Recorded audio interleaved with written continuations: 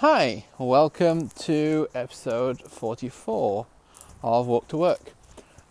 Today I would like to take a bit of a break from talking about black and white styles in conflict and talk about something that's at the kind of intersection of several topics. So kind of the major topic is flow. Flow in social dancing, and more specific, flow in blues dancing. And I want to specifically connect it to the elusive question and much debated question of why advanced follows find it difficult to get partners.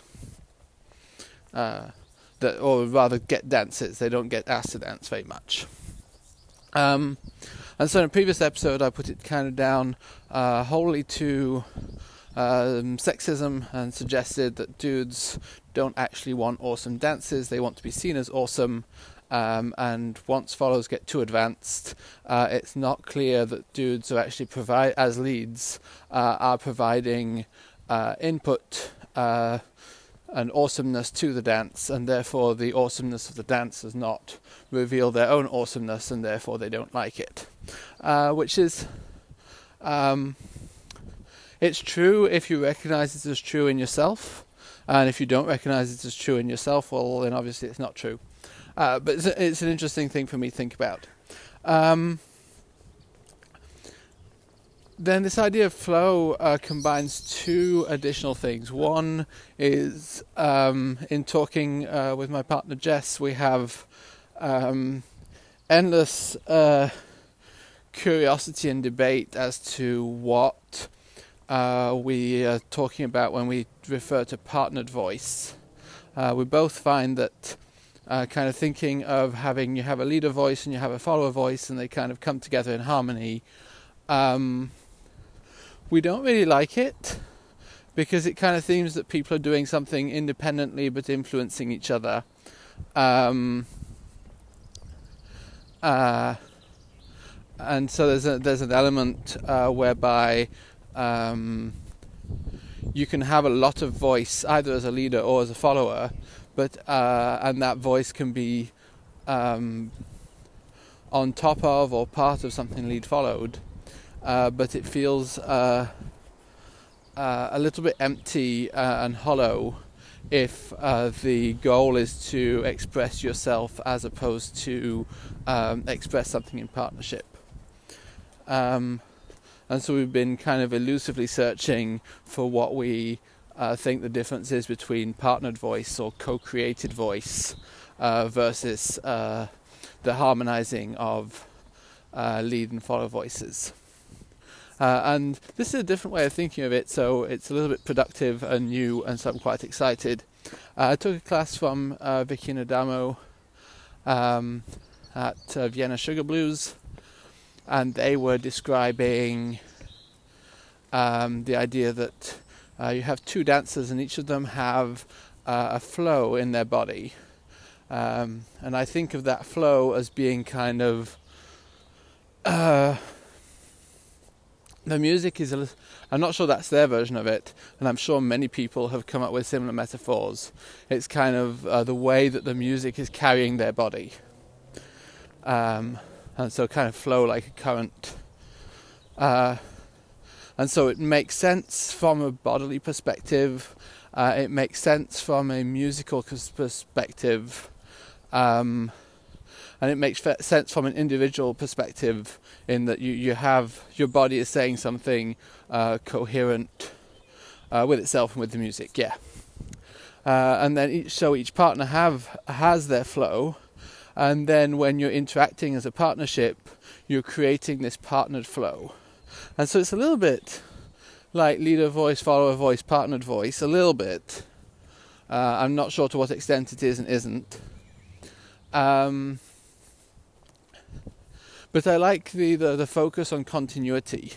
So there's something about the way that leading and following affects flow that's really interesting, because leading and following is kind of about setting up your body to be ready to go somewhere else, creating movement tension, which is kind of the preparation, and then resolution, which is kind of doing the same thing at the same time. And that can interact in a very direct way with flow, i.e. my flow leads me into prepping a turn and leads me into leading to prep a turn, and I make it so that that also interacts with my partner's flow, and then both of our flows and our partnered flow all together go do that turn. Or it can be much less lead followed and more about other things that are going on. And I think this is also, as near as I can tell from what I understand of the roles of the individual dancers in blues dancing, the idea of each of us owning our flow is an important one, because we're responsible for dancing in our own bodies first and foremost. And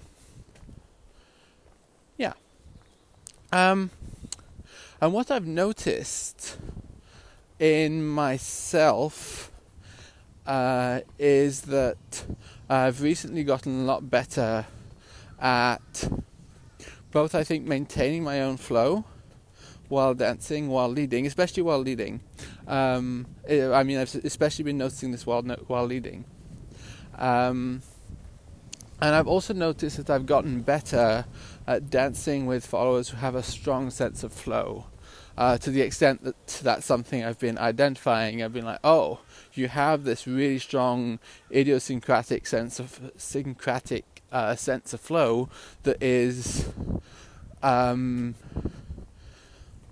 the one hand, it makes people very readable, because I know where they're going next. They're going where their flow's taking them, and I can kind of learn to pick up on that. But it contributes to the intimidatingness I feel, in that a follower with a strong sense of their own flow, but who's maybe not very good at following, or clearly not very good at following, depending on their level of experience, well, I can kind of tap into their flow and be like, oh, that was a point where we stopped the leading and following and you did your own thing, and that's cool.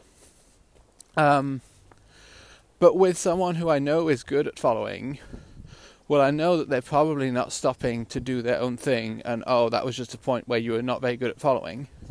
And so when my flow and my follows flow doesn't seem to be working out well together, it's a little bit confusing and a little bit intimidating, and then I'm like, well, I don't want to break your flow.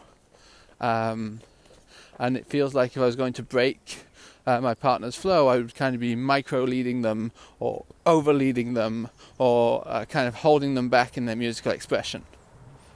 And I think that's similar to what a different way of phrasing what several people have commented on Facebook on this subject when we were discussing it.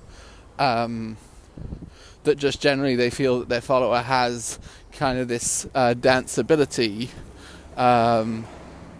that is already kind of set up, and they don't want to interfere with it or to lessen the default experience they would get of dancing through being sort of held back by a not very good lead. And what I noticed was that my way of interacting with followers' flow was to kind of try to not break it, try to not stop it, try to let it flow from one place to the next. And so in a sense, I'm trying to sort of back follow their flow, which A, doesn't work, because it kind of feels, it makes me sort of go all noodly armed, and I'm not really there, and my connection through the ground is lost for my partners, and it just feels I'm going on with them and not actually leading them. And B, there's an actual negative element in there where it feels like I'm trying to lead the flow that they already have, and part of me, when I realize I'm trying to do that, I'm like, dude, they're already dancing that. You don't need to back follow it. It's as if when you do that, it's as if you're giving them permission to do the thing that they were already doing, but they don't need your permission. And then the other element of that is that, so one example Jess and I discussed extensively in the car the other day, or last night actually even,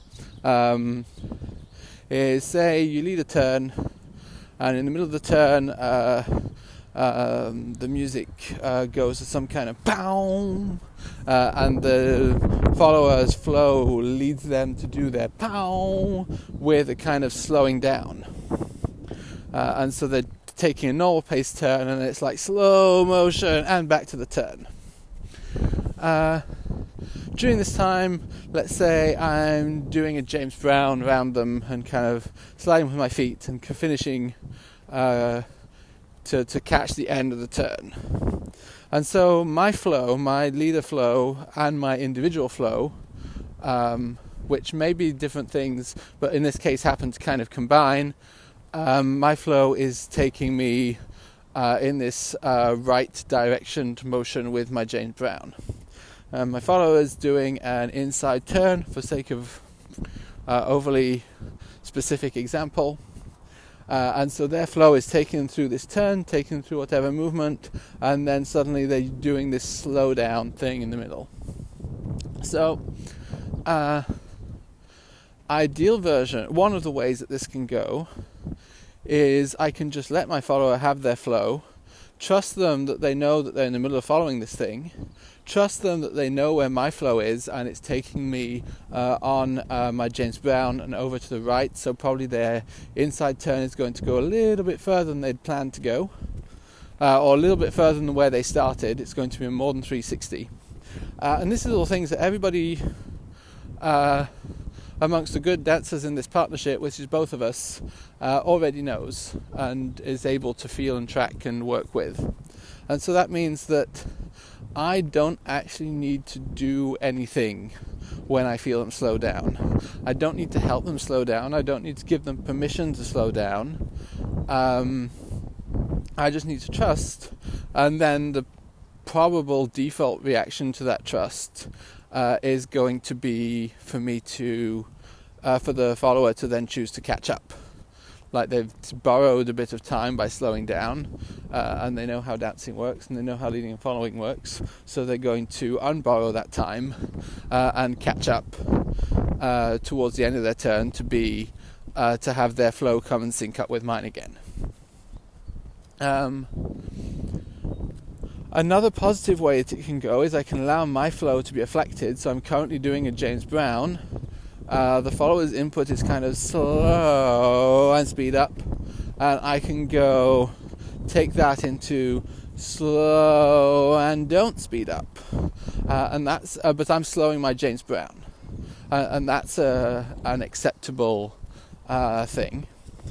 The one that doesn't work and that I can use for making up for unskilled followers or unskilled dancers is for me to be like, oh, I was in the middle of doing a James Brown, you were in the middle of doing a turn, you seem to have stopped this turn and you've gone into your slow down thing.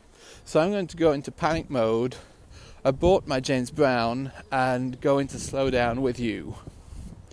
And what this would do with a less experienced follow, they would they would slow down. They would feel me slowing them down, and then they would do whatever and would maybe disconnect a little bit, and kind of our flow would take us into this slowed down thing, would kind of kill the flow, and we'd start off again. And it would be fine, because I'm not dancing with someone who I expect their flow to stay alive the whole time. And I'm not entirely clear on which of us it is who actually killed the flow, but we can make it work quite well. Like we sort of stop dancing and start dancing again, but we're never not leading and following, and it's almost as if we'd never made a mistake. If I do this to someone who's really, really good at following and has flow, I kill my flow, so my leading the end of the turn has disappeared, or at least has been severely interrupted. And then my follow can continue with their flow, but then I have a killed flow and they have a continued flow, so their flow is no longer partnered and is something I'm going to perceive as kind of judgmental on my having killed my flow, and also concerned about like if I kill my flow, what I kind of expect my follower to do, which isn't ideal either for them or for me, is to kill their flow. And I think the following skill that I do not recognize, and I think this is fundamentally about me not recognizing an advanced following skill, is that an advanced follower is able to keep their flow with its own sense of individuality and make it work both with what I'm lead following and with my flow in general to create partnered flow. And so they're contributing to this flow, but they're doing so in a way that they know is a suggestion and that they are not intending me to compensate for or fix or make up for, because that's where their really good following skill comes in. And so I have the impression that it's very easy to be intimidated by dancers who have a really strong sense of flow, especially followers who have a really strong sense of flow, who are able to keep flowing even while following. And I think it's not recognizing the skills of really advanced followers, and it's something that I want to kind of practice and work on. And I expect then I'll be a lot better at dancing with really good dancers, and also a lot better at swallowing my ego and realizing that their very good dancing can stay the very good. So part of me kind of, as I said, wants them to interrupt their flow because I just interrupted my flow. And so the solution comes in kind of two parts. Is one, me practicing not interrupting my flow and continuing with my flow and expecting them to make it work, or in adjusting my flow to their input in their flow.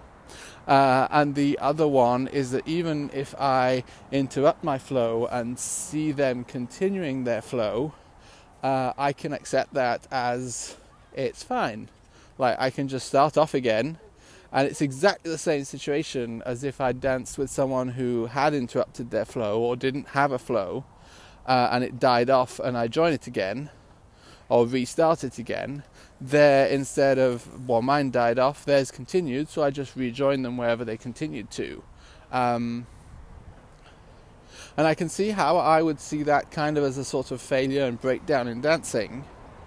But I can also see how I can see that as a thing that happens in all dances and are things that I won't be judged for and that I don't have to interpret negatively for myself. So that's my two-step plan for fixing that problem in me. I don't know people who were listening to that episode and are now listening to this one, whether you had kind of thoughts about, especially for leaders, but I guess how you interact with dancers that you consider much better than you, followers that you consider much better than you, and followers who are really good and find yourselves intimidating people. Do you have this flow thing going on, and do you have a really strong sense of it? How much do you like to compromise it? Is that part of the problem, in scare quotes? And so would making leaders aware that this flow exists, that you're probably not going to compromise it because that's a bit silly, but that you're not compromising it is not you not putting input into the dance or ignoring your lead, it's just you continuing to dance, and not seeing that, and seeing that as kind of neutral to positive on the partnered flow, the partnered dancing that you're achieving together. Not sure if that's a sensible question. Anywho, really interested in this. Would love to hear your opinions. I will see you next time. Until then, take care.